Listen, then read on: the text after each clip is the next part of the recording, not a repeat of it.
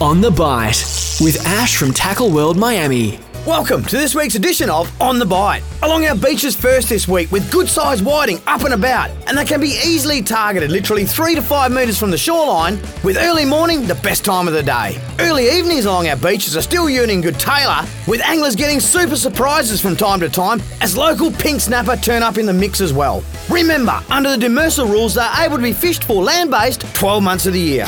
Our light tackle estuary fishing is strong, with anglers reporting excellent tailor, skippy and herring, and offshore yellowtail kingfish continue to be up and about on the 5 fathom bank, with anglers having great success with anchor or burley technique or trolling the edges of the bank with lures. Yellowtail kingfish provide a challenge in shallow water and are super tasty on the plate. And when the weather gods let you, I recommend a trip out to the 40 metre line in chase of southern bluefin tuna. Wherever you get the chance to wet a line this weekend, as always, good luck, tight lines, and remember, every day's a good day for fishing. On the Bite, 97.3 Coast FM.